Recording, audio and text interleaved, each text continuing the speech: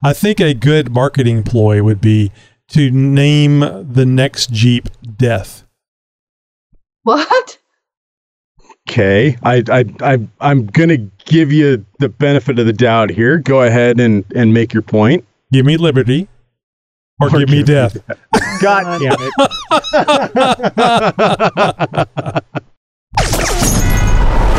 You're listening to a 4x4 Radio Network podcast. Are you ready? It's the Jeep Talk Show with Wendy. There will be body damage. Chuck. I like making people laugh. It's good for my soul. Josh. Yeah, I don't think so. And I think Tony. that's a huge deal. So sit back, strap in, and brace yourself. Holy crap, it's December. I can't believe it is already December. My gosh. And you know what that means? That it's going to be January before you know it. Turkey? I knew it. Dang it, I knew it. Dang it! Hey, the JTS team is here to inform and entertain you about Jeeps. If you're new to the Jeep world or thinking about jumping in and getting your feet dirty, you're in the right place. Whether you're interested in having a unique off-road vehicle ready to hit the trails or that daily driver that's also a weekend warrior, this show is for you. Find more information about the Jeep Talk Show at jeeptalkshow.com. Well, hey there, Jeeper. I'm Josh, and on this episode of the Jeep Talk Show, I'll be talking about what makes the Jeep Compass a bit more interesting for 2023. I'll also be looking into the return of another formerly used Jeep name badge and what this could mean for an existing model. Ooh, mystery. And stick around. Later in the show, I continue my multi-part series on used winch buying. Howdy, it's Wendy, and don't forget, my Newbie Nugget segment is on Tuesdays now. I talk about all kinds of topics for the newest of Jeepers. I'm Tony, and if you don't already know, we're doing 4 episodes a week, and we've kind of moved the days around a little bit. The classic, or the flagship episode, I should say, I guess it could be considered a classic, and after we've done it for 25 years, has been moved from Friday to Tuesday, and then on Wednesday, we have our roundtable. On Thursday, we have our second flagship episode. And then on Friday, we do interviews. So it's real easy once you know. Hold a minute. Carry the 2. Press the 1. I can't keep up. Dang it. So just look at it this way. You get a little something different every day. 4 days a week, Tuesday through Friday. I can get down with that. Local Jeep news, national Jeep news, and news from around the world. It's This Week in Jeep. You know, I've historically not been a huge Compass fan, but they've redesigned it recently, and it's kind of starting to grow on me a little bit. Now, that being said, I'm not going to go out and grab a Jeep Compass poster to hang on my wall or anything like that. But Jeep is preparing to bump the Compass SUV's power output for with a brand new engine for 2023. That got my ears perked up. According to a document on the EPA's website, the 2023 Compass will have a version of the same turbocharged 2-liter inline-4 found in the upcoming 2023 Dodge Hornet. In the Compass, however, the 2-liter inline-4 banger will make out 200-plus horsepower and at least 221 pound-feet of torque, both of which represent a significant bump over the old engine and drivetrain. The outgoing engine is not only larger, but heavier as well, a naturally aspirated 2.4-liter inline-4 with only 177 horsepower and only 172 pound-feet of torque. That's about a 13% increase in power and in torque. That's a difference you can actually feel. Now, the 8-speed automatic transmission is standard, and the previous front-wheel drive model has been dropped altogether. Another move that I actually support. Now, pricing for the 2023 Compass starts at just over $31,000. The off-road oriented Trailhawk model starts at just over $37,000, and the loaded high altitude will set you back just over $40K. The only other changes for the 2023 model year for this Jeep include new 17-inch wheels for the lower trim levels and additional driver assistance features as standard equipment. The Compass did also receive a new infotainment screen and a facelift for 2022 that included a refreshed styling, making it look more closely related to the Grand Cherokee. Design change everyone thought was long overdue. Now, if you're interested in checking out one of these out for yourself, or more likely for a loved one, the 2023 models will begin arriving at dealerships in the first quarter of next year. I like the picture. It looks pretty sporty. Yeah, the Trailhawk model actually doesn't look half bad as far as styling cues and that sort of stuff goes. That really looks like a Grand Cherokee. I like the styling of that a lot better. I mean, I don't think of the of off-road prowess with the Grand Cherokee, but for tooling around town, and especially the one the Trackhawk, this blowing and going. I mean, it's a nice looking vehicle, just not an off-road vehicle to me. No, all of the Trackhawk modeled Jeeps, the Trackhawk trim Jeeps, are very much street Jeeps. I mean, and they look mean. Yeah, they look good. They really do. Now, that being said, obviously you wouldn't want to try and convert one of those for to be a rock crawler, but nonetheless, even though certain Jeeps for certain applications. That being said, the Trackhawk or the Trailhawk version of the Compass, especially with the power rating now, might actually be a formidable little off-roader. Now, that being said, it's still going to require a fair amount of aftermarket support to make it worth its weight as far as off-roading goes when compared against something like a Wrangler, for instance, even Jeeps of yesteryear. So with that, I don't know how much we're going to see in the aftermarket for the 2023 Compass. Time will tell in that. But as we've seen over the last several years, Jeep and Mopar putting out, Jeep Performance Parts especially, putting out a massive amount of what would be considered aftermarket goodies. Things like suspension and other sorts of off-roadability enhancements that can really bring a factory Jeep up to another level while still maintaining the warranty. Yeah, styling. I mean, I think when I think of the Compass, it's just like, it's just, I was going to say this boxy, but not even a good kind of boxy.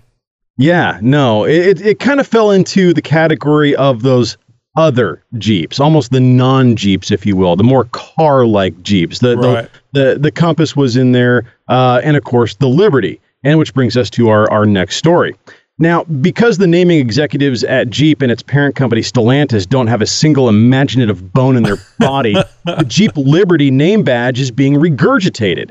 The question is, though, is it a new model or will an old Jeep get a new name? And we'll kind of peel the layers back on that here in a second. The website CarBuzz recently discovered that a trademark documentation was filed by Jeep with the United States Patent and Trademark Office, the USPTO, for the word Liberty. The application was filed on the 17th of November of 2022 and was filed under the category of vehicles as its primary class. Why would Jeep do this, though? Don't they already own the rights for Liberty? I mean, we all remember the Jeep Liberty, right? It's not like that was something that didn't happen. But according to the rules and regulations of patents and trademarks, a trademark does not expire as long as it remains in continued use. If it lays dormant for a period of time, such as 10 years, well, it expires. Well, it just so happens that it has been 10 years since Jeep pasted the Liberty badge to the rear end of the second generation KK Liberty. Now, if you're too young to remember what a Liberty was, here's the abridged version. In 2002, Jeep wanted a bigger difference between the Cherokee and the Grand Cherokee, so the former was renamed the Liberty.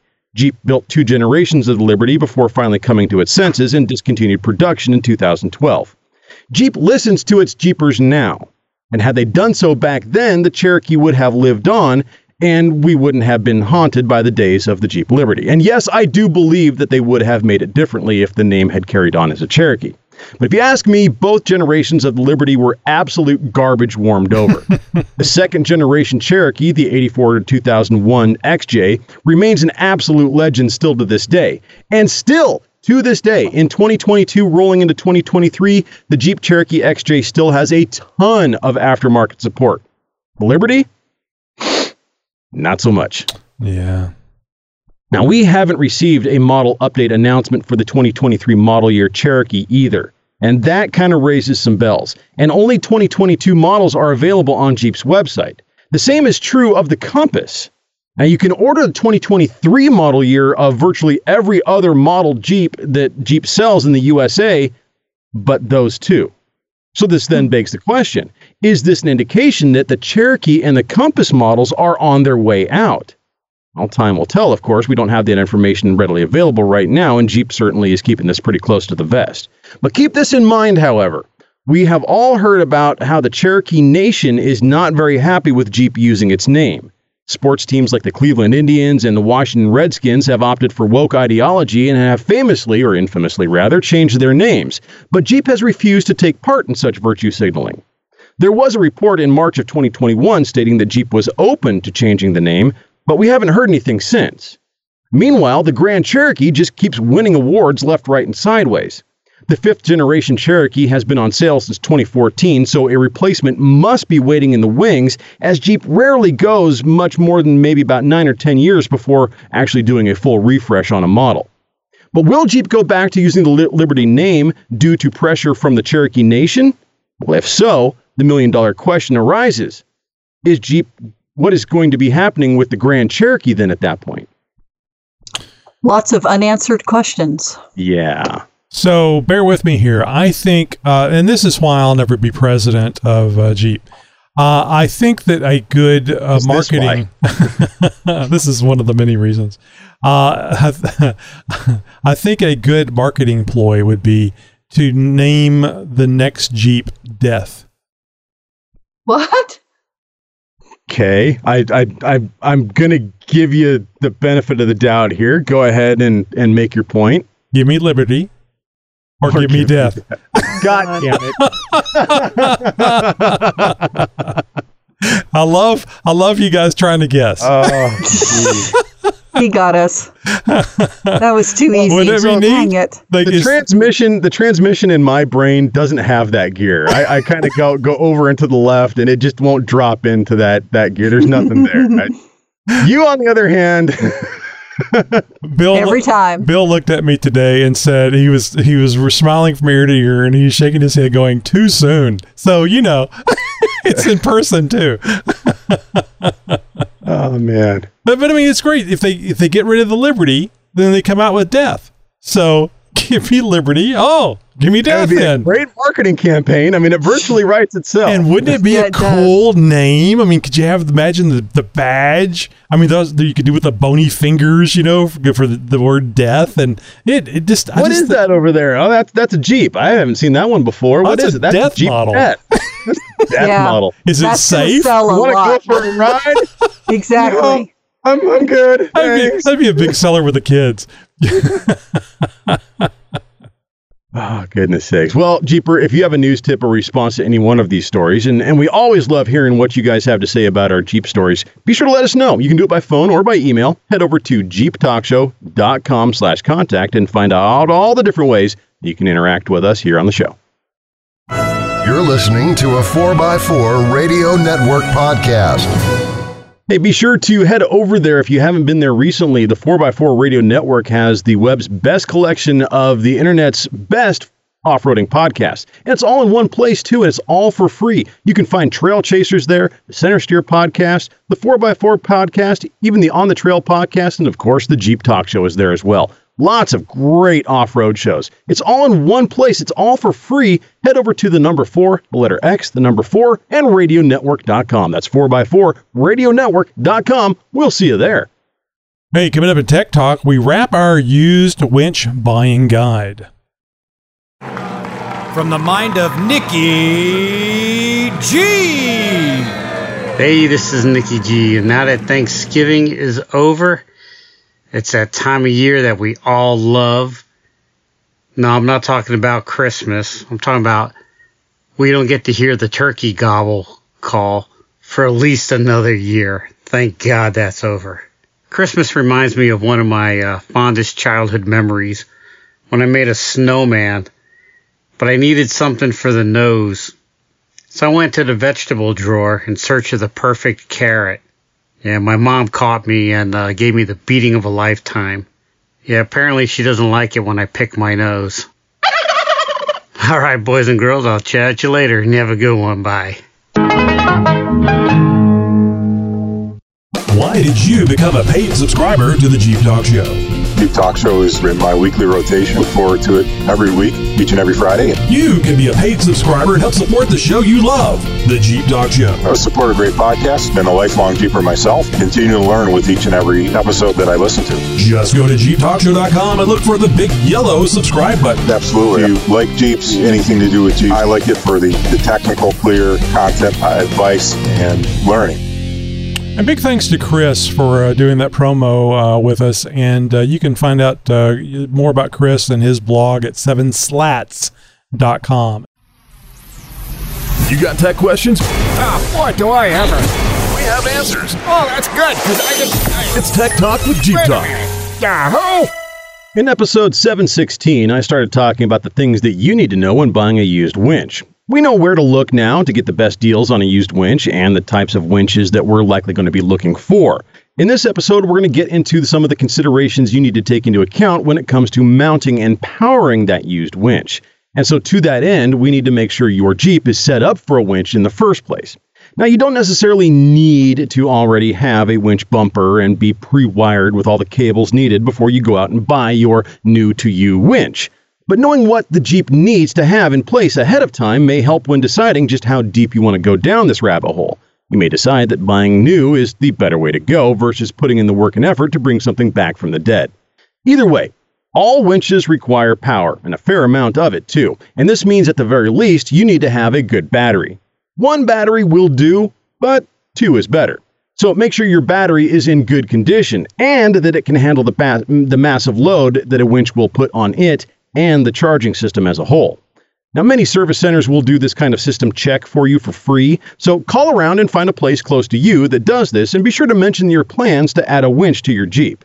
Now, if they find that your battery isn't up to the task of powering a winch or is at the end of its functional life cycle, well, then consider replacing the battery and upgrading it.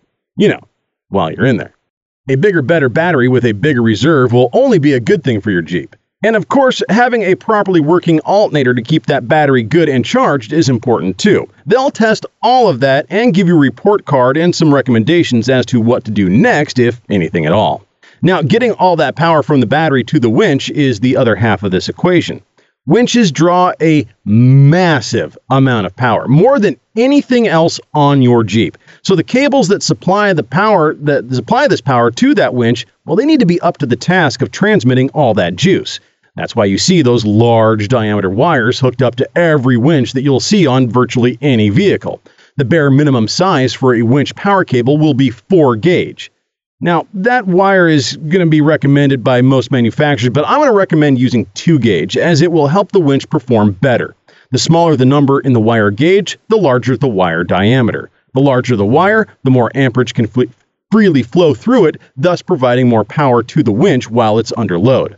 Now, large wire isn't cheap, so be sure to budget for it and the connectors that will need to go on the ends of these wires too. Now, of course, you will need a place to put your winch once you have it, and if you're at all like me, you'd rather that winch go on the front of your Jeep than on the top of your workbench. But if there's repairs that need to be done, this will give you some time to figure out how you're likely going to be mounting that winch to the Jeep. Now, your Jeep may already have a winch bumper, but the previous owner took the winch with them, or maybe you just haven't had the funds to fill the hole in the bumper that you bought last year. Either way, look into all the different mounting solutions available to you for your Jeep, and no, a winch bumper is not the only way to put a winch on the front of a Jeep. There are lots of options, and they all incorporate into various aspects of the Jeep, and some even incorporate into the factory bumper, and there are plenty strong too. So don't worry, you don't necessarily have to fork out $1,000 or more just for a mounting solution for your budget winch. Now, a lot of it will come down to looks, but mostly budget. The bigger, the badder, the more cool looking something is for your Jeep, chances are, the more likely it is to be expensive as well. Now, that doesn't mean you should cheap out though. Saving up a couple more months is better than pulling the trigger too early on something that you'll regret buying down the road. But even then, one Jeeper's junk is another Jeeper's treasure. I mean, that's how you found this winch after all, right? So no matter what, you'll always be able to recoup some of the cost by selling something off down the road to somebody else. Now, the mounting plate for the winch is also only part of the equation, and chances are the used winch that you picked up didn't come with a little bag of hardware that is included when they are new. For you to mount it with, that is. So with that, you need to figure out how long and of what size of nut and or bolt you're going to need to mount said winch to said Jeep. Now, when it comes to this, don't get fancy. Stay away from the chrome stuff or whatever it is you pulled from your great-grandfather's junk drawer. Go to the hardware store, get yourself some grade 8 hardware, and be done with it. And if you want to take it a step further, you can opt for the security mounting solution from Factor 55 that you heard about in a recent must-have pick of the week for your Jeep here on Jeep Talk Show. And if you're worried about somebody unbolting your winch, that is, or if you're just wanting a conversation piece, that Factor 55 unit is certainly the way to go. Well, Jeeper, it looks like we've run out of segment time for this Tech Talk. So in the next Tech Talk, we're going to get into the actual testing of used winches and all the things to look for when checking for the function or the usability of a used winch. And of course, how to test a used winch. Don't worry, I'm not going to leave you hanging. We're going to get into all the nitty-gritty. So be sure to subscribe to the show so you don't miss out.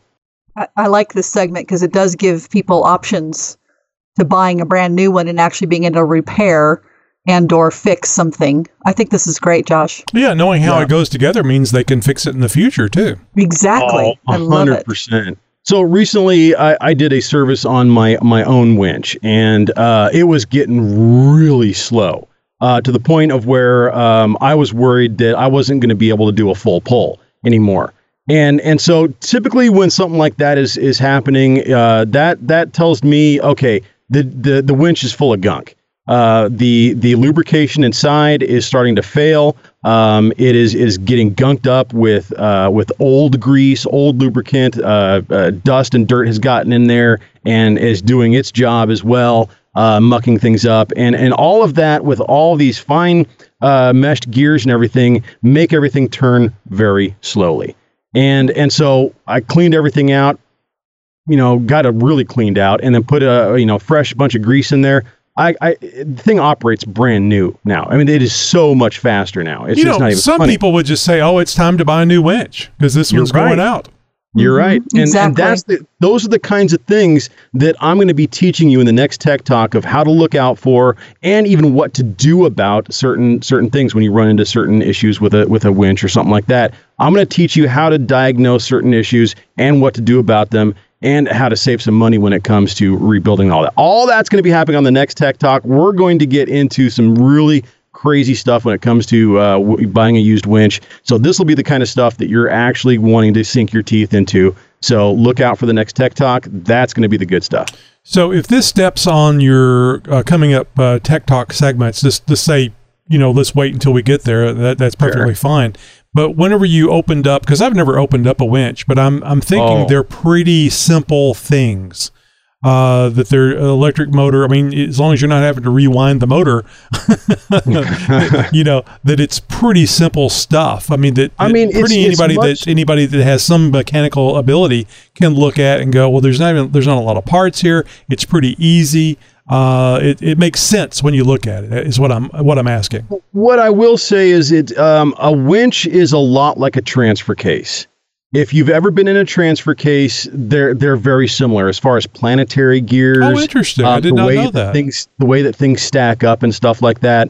And so as long as you are very, very detail oriented and you pay attention to the order in which things come out and follow that order for the way that things go back in, you're not going to have a problem. But they're not exactly super simple devices. There's a lot going on in there. There's gears that have to mesh up right. Things all have to sync up and be coaxial. And it's hard to get things to center right sometimes. So you got to pack some patience. You got to have a little bit of technical and mechanical aptitude to you.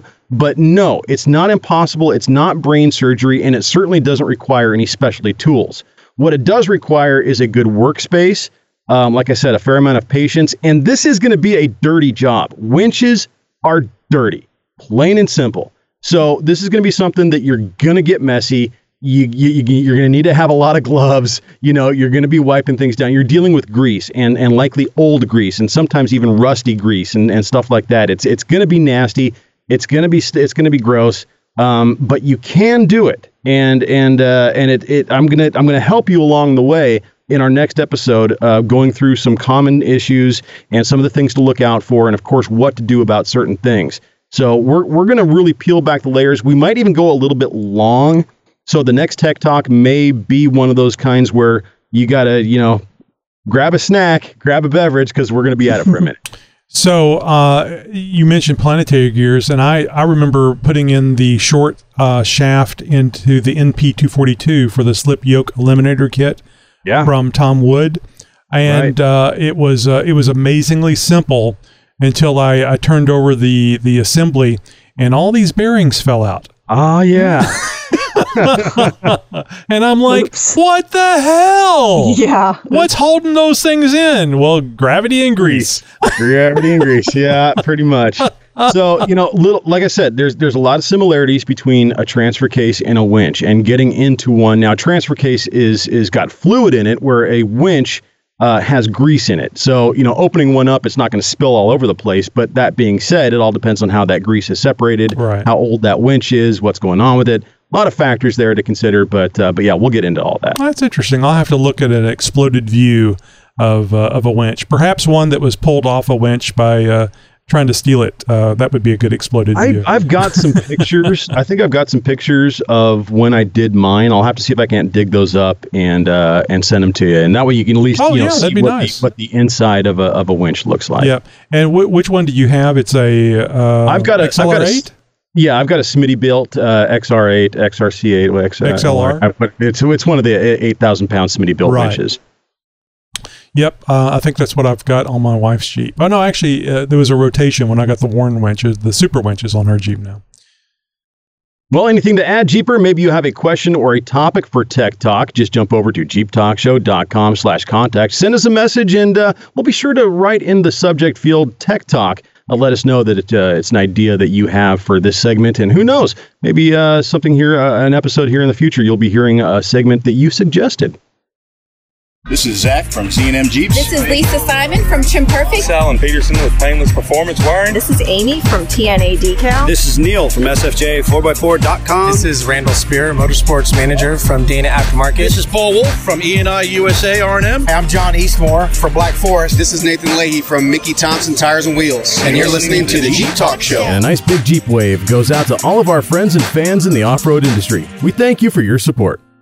Hey, coming up on episode 721, our Friday interview episode tomorrow, Ryan Thurston of RedArcElectronics.com. That's Thurston Howell III, you fat bastard, you.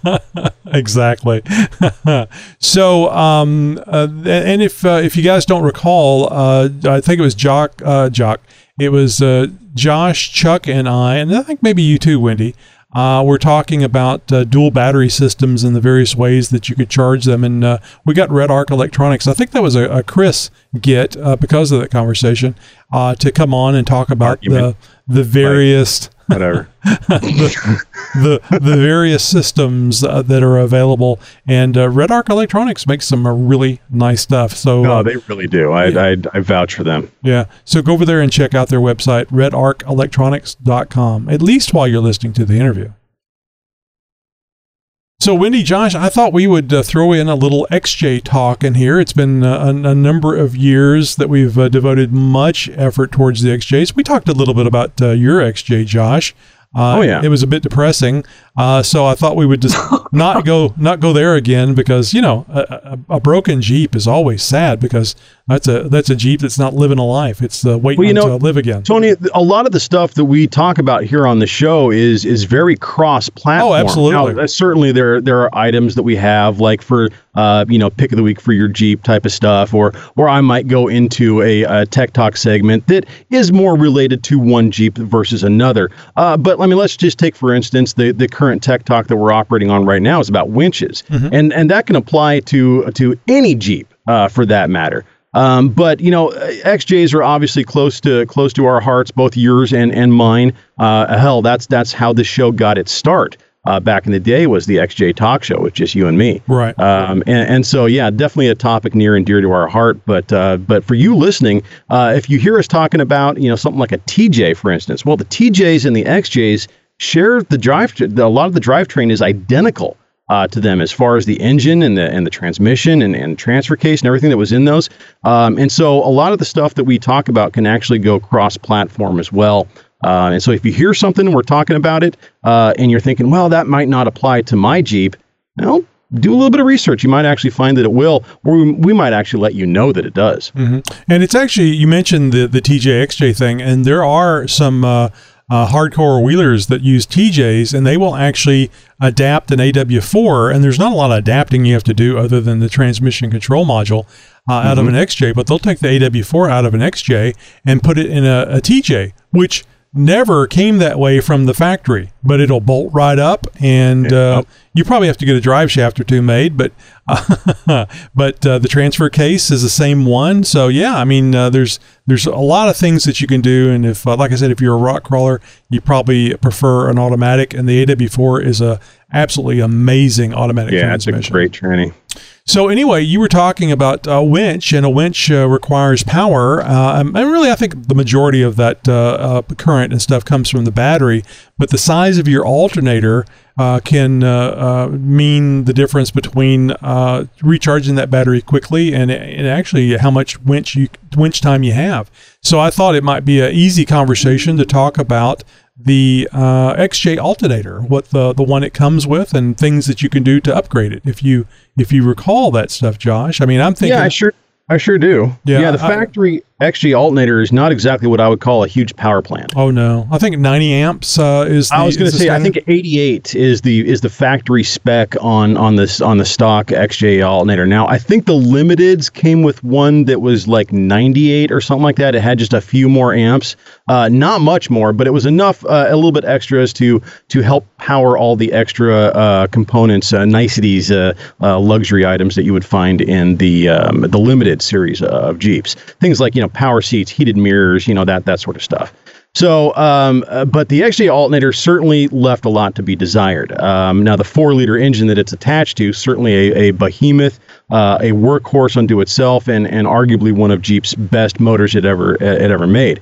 Well, you can say that AMC made it, whatever, Chrysler, whatever. But nonetheless, the alternator on that, there is a ton of aftermarket support for those. There's also some cross-platform stuff that you can do as well. Yeah. Like taking an alternator off of another Jeep and bolting it right on.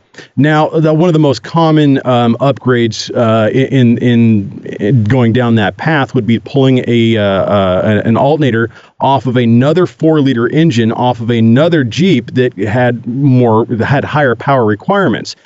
The Grand Cherokee comes to mind. And yes, the Grand Cherokees did come with inline sixes. A lot of the ZJs, of course, and the WJs, I believe, also for the first few years had the inline 4-liter that they used. The alternators on those were much more powerful. I think starting around 130 amps. Is what you get out of a factory ZJ alternator. Now, the one thing that I will mention on this, although let's say you have a 95 or a 95 XJ, a 95 Jeep Cherokee. You could pull a alternator from a 98 ZJ, and it'll be 136 amps, whatever it may be, and it will bolt right in. The problem is the vehicle wiring and how you hook it up to the alternator. The plugs aren't the same. Now, they are all two-wire systems. Meaning that they've got, technically they're a 3-wire system. You've got the main charging port that goes from the alternator to the battery, but then there's another 2 wires. One of them is for the OBD2 system, and I believe the other is for the light in the dash, and sends that signal between the two. So if your charging system goes out, the little battery light in your dash comes on, and that's how that works. So with that, you can modify the plug. You could cut the plug off of one, modify the pigtail, and do that sort of thing, making sure that wire for wire gets going to the right place, all that sort of stuff. You're going to have to look up a wiring diagram, make sure that things are doing that sort of stuff. But you want to make sure that at the end of the day that you're going to be able to hook it up. You may be able to bolt it in, but you got to hook it up as well. So that may require some things. So when you're buying that alternator, make sure that you're looking at the plug and make sure that the plug on that alternator matches the plug that your Jeep has. And of course, the great thing about the internet is that even if it doesn't match, I mean, you can usually get the plug and to see what the wiring is and just wire it up appropriately. And that's what I did. I ended up getting a Grand Cherokee alternator for my Jeep. I did not pay attention to the years. And I got an alternator that had a different plug configuration. Right. Well, I didn't have that plug, and I was like, screw it. I think it was one of those things where I did it on a Sunday. I needed to take the Jeep to work that Monday, so I just needed something to get going. And so I just made my own plug out of some quick, some crimp ends. Right. And that's the way that it's been for God, really? That's 7 interesting. years. I'm really surprised you've left it like that. I mean, if it works and it's not causing a problem, that's great. Haven't had a single issue. And, I live up here in the Pacific Northwest. There is a fair amount of water. And so it's not like that alternator hasn't seen its fair amount of splashing. Right. And I haven't had an issue. Now, granted, I made sure that those connections are solid and they're not going anywhere. But that being said, that's not, quote unquote, the best way to do it, not the right way to do it. So so often when you hit a bump, you don't pull over and jiggle the wires and the alternator light goes back out and you're okay. I Okay, good. damn near jumped that Jeep with its current configuration and haven't had any issues. So no, it's. So that should be a lesson to you guys, because you don't absolutely have to have the absolute plug that goes in there. There's other ways around this, and this is the same is true for trail repairs. Sometimes you got to do stuff that's just going to work good enough, and true. And the call it Jimmy rigging. Yeah, and pardon the pun, the trail to success is trying things and learning what works, getting in there, getting your hands dirty. So I was actually noticing that there's it doesn't have to be a 6-cylinder, Josh. It can be a V8 alternator, but for the ZJ, which is a Grand Cherokee. Right. But I believe that's the one that you have to modify the bracket. You have to. It's a little bit of grinding so the alternator will fit. But you can go from 88 or 90 or whatever it is to 136 amps alternator, and that's a big jump. In power generation from that alternator. Oh, absolutely. I mean, almost double, in that regard. And so, yeah, I mean, it's certainly an upgrade that you should consider, especially if you're getting into the part of your build where you're starting to add lights to the vehicle, if you're thinking about adding a winch, things like that. All those sorts of considerations really sort of dictate an upgrade to the alternator itself. But that's not where you want to end with things, because having all that extra power, having a good battery and everything, that's great and all. But if all of the transmission lines between everything is garbage, well, you're not doing yourself any favors. And in fact, you could be doing yourself a disservice, if not possibly even creating a worse problem. So think of it this way. Maybe you've got a couple 100,000 miles on the Jeep, and it's been retired to toy status. You don't have to really worry about it, but it's got a lot of miles on the clock, and that wiring has seen its fair share of miles as well. And so some of those, like the starter wire, the wire that goes from the alternator to the battery, those kind of cable, the ground wire, and all those, you might want to think about upgrading those at the same time. Because now, if you're going to be going and putting a larger power plant, and what I mean by power plant is an alternator, a larger alternator in your Jeep, why would you want to feed all that extra power through a crusty, corroded set of wires? Wires that are going to create resistance that could create heat and possibly a fire.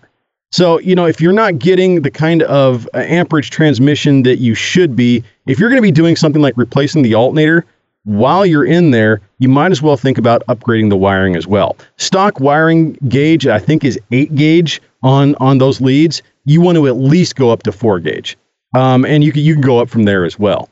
And I want to point out, too, that this isn't just old wiring or corroded. Those things certainly cause issues, more resistance in the line. But if you're using wiring that's designed for 88 amps max current draw, and now you're throwing something in there it's 136 or 160, you can really get high on these alternators, the amount of current. So you won't have a problem until you're pulling more than that 88 amps, which is the whole point of this. You want to be able to pull more energy from this alternator. But whenever it goes to 90, 100, 120, now the resistance in that smaller diameter wire is going to cause that wire to heat up. And it's going to get hot. It's going to cause a problem. It could be a fire. If you're lucky, all it will do is melt, and the charging system will stop. So you have to think about it, upgrading the wiring. And there's kits out there. I think on Amazon there used to be a guy that actually made wiring kits for the XJ. And so you really need to plan on doing not only the alternator, but upgrading the wiring, the wire that goes down to the starter, the wire that goes to the battery, the ground wire, all that stuff needs to be a larger diameter, good quality copper cable. And it's very easy to do too. Yeah, it is. There are a ton of great write-ups on the internet that show you step by step, what you need to consider, lengths and all that sort of stuff. But honestly, if you got a tape measure, and you can scribble down some numbers and stuff like that and get some rough lengths, more is always better. It's a lot easier to have, it's a lot better to have more wire and not need it than need more wire and not have it. You'll always be able to use it. Yeah, exactly. So it's one of those things to where if you can't find a kit out there, certainly you can make your own. I mean, go down to the local stereo shop and say, hey, I need X amount of feet of a 4-gauge power cable in red and X amount of feet in power cable in black. And just knock it out. They'll be able to hook you up with some ring terminals as well. To make everything, go, but upgrade those battery terminals while you're at it to some good marine grade brass ones. And I mean, just, get into it a little bit. I think all things said and done, I didn't use a kit for mine. I made all of my own cables. I think I went 2-gauge on everything. And I think I spent $60 to $80, I think, on everything to get it done. So, I mean, that's a good investment too. Less than $100 to drastically increase the performance of your charging system on your Jeep. I think that's a worthwhile investment. And there's also, and I don't want to get too complex on this and make you shy away from doing this, but yes, this isn't the smoke and mirrors. You can actually get online and look at wire calculators for 12-volt systems, and it will tell you, it'll allow you to put in the voltage, the amperage, and the length of the wire that you need to run. So what do you think it is, about 3 feet of wire between the alternator and the starter? Or it may not even be that long. It might be about 3 feet or thereabouts. At one point in time, I had all these numbers memorized as far as lengths and stuff goes and all that sort of stuff. I want to say, I think the longest run was about 32 to 36 inches. So, but that's one chunk of wire. I mean, obviously you're gonna get everything in one long roll. You're not gonna have them cut it to length for you. You're just gonna say, hey, I need 18 feet of 4-gauge or 2-gauge red, and I'm gonna need 3.5 feet of black. You certainly don't need as much ground cable as you do power cable because the grounds are relatively short. Right.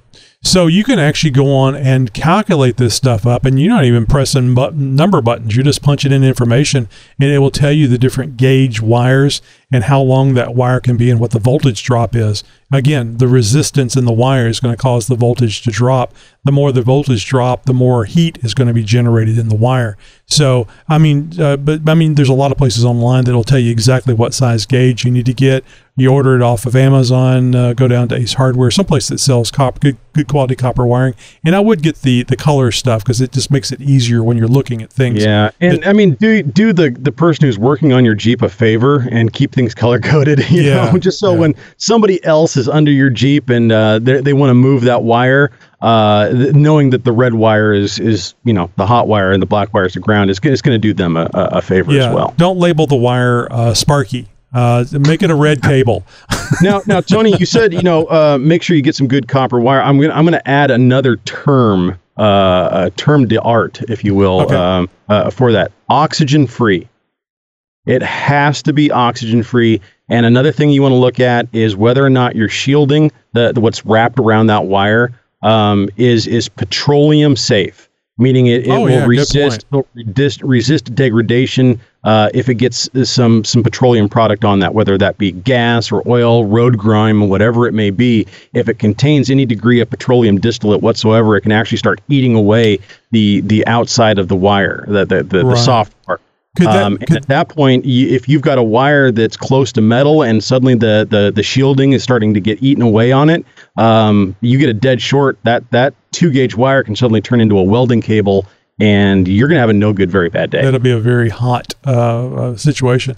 So that's something that you probably would have to be careful at going to the audio store, I would think, because isn't audio cables generally not meant to be in a petroleum environment? No, it is, because this is automotive related material. I mean, so you're thinking about competition audio systems, that those amplifiers need to get their power from something, and it's generally through a large gauge wire that goes from that amp to the battery itself. And so these cables need to be in the engine compartment, exposed to the heat, exposed to the elements, exposed to what this comes up from the ground and all that sort of stuff. So it's just power cables. It's just power cables that are the really big ones. There's no large cables going to the speakers.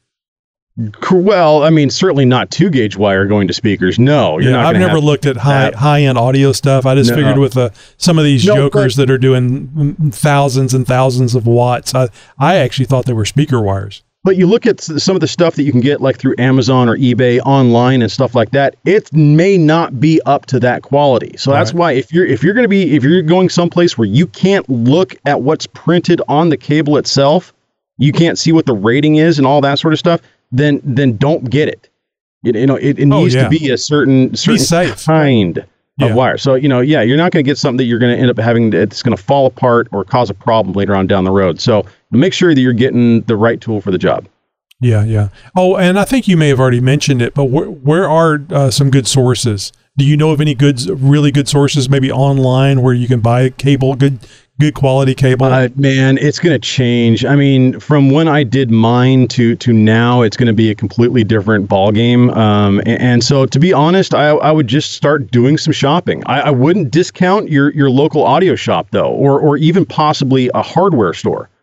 Just make sure that you can find out. I mean, and it might take, looking onto the side of the reel and seeing, okay, what's printed on the side of the reel where all this wire is coming from, because it may not be laser etched properly as far as what the kind of rating and what it's susceptible to and all that sort of stuff. So it may be all printed on the side of the reel that the wire is coming off of. You may have to look at that in order to get that information from, because the Yahoo that is getting paid minimum wage to unspool some wire and cut it to length doesn't know exactly what the hell he's dealing with.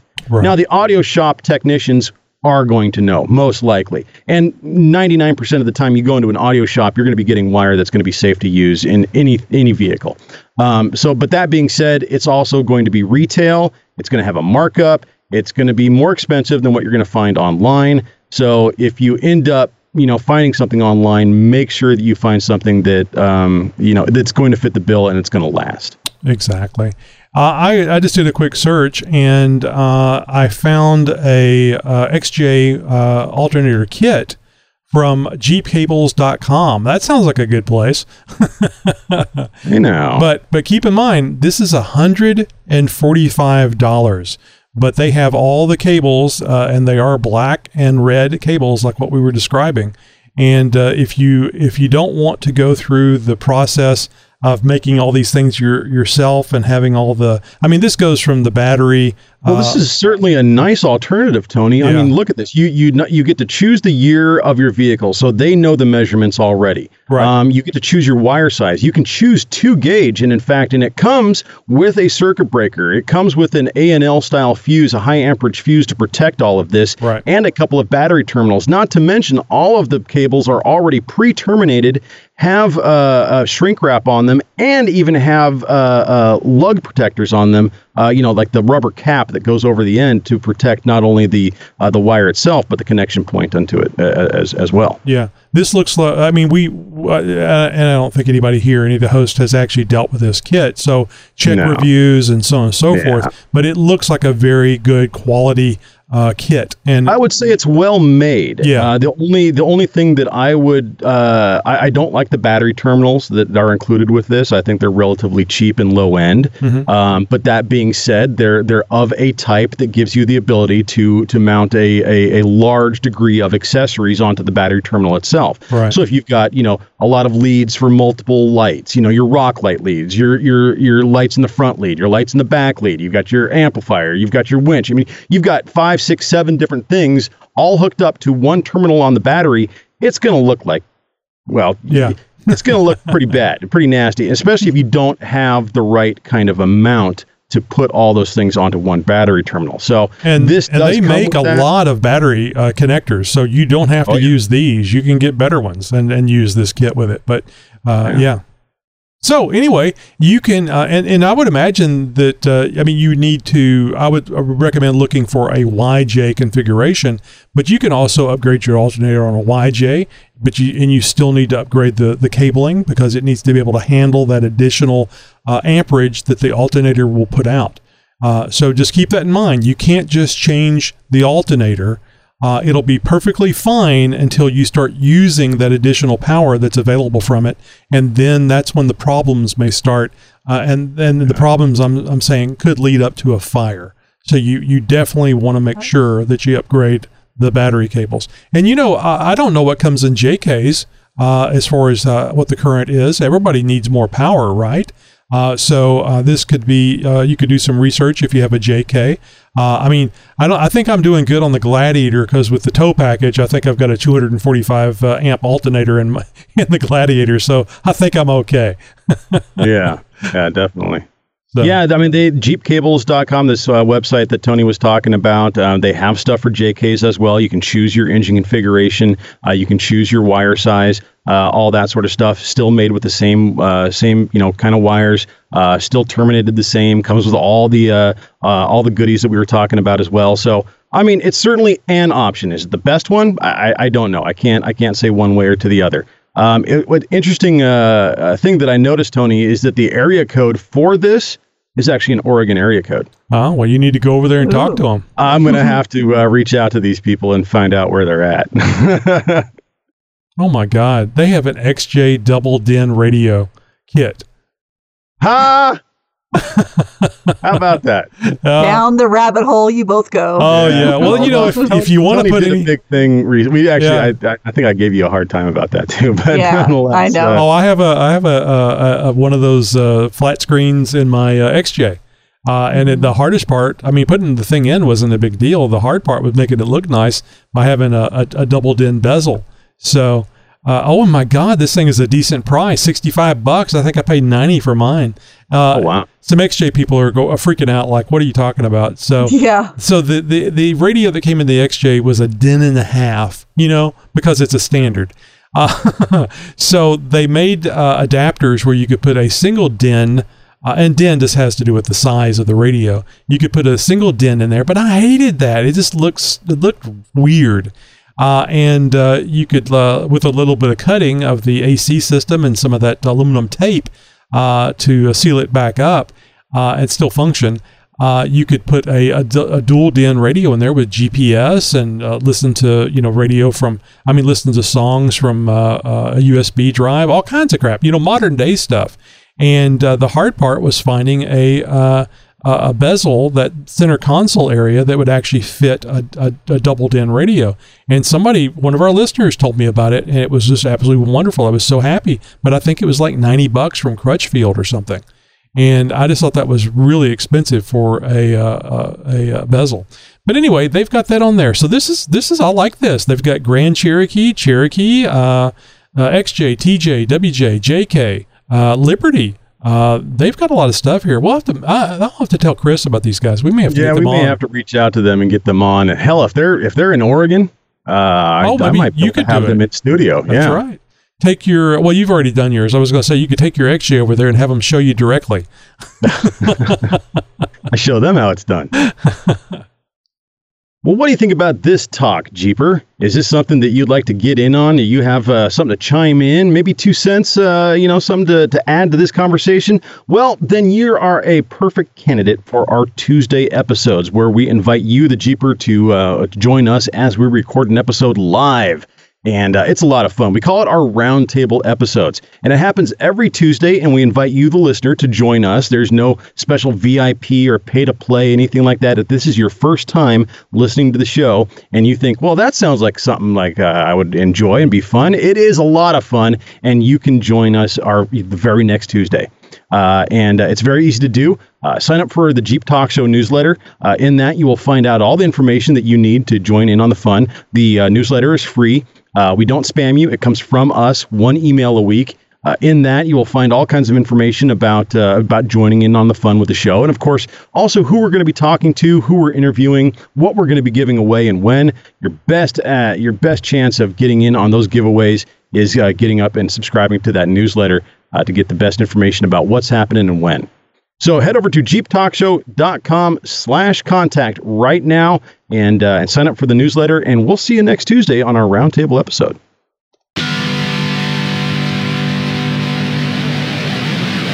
Well, that's all the Jeep Talk Show there is for now, Jeeper. Until our next episode, be sure to thank your local Jeep Club for doing what they do. And as always, thank you for listening to the world's most downloaded Jeep podcast.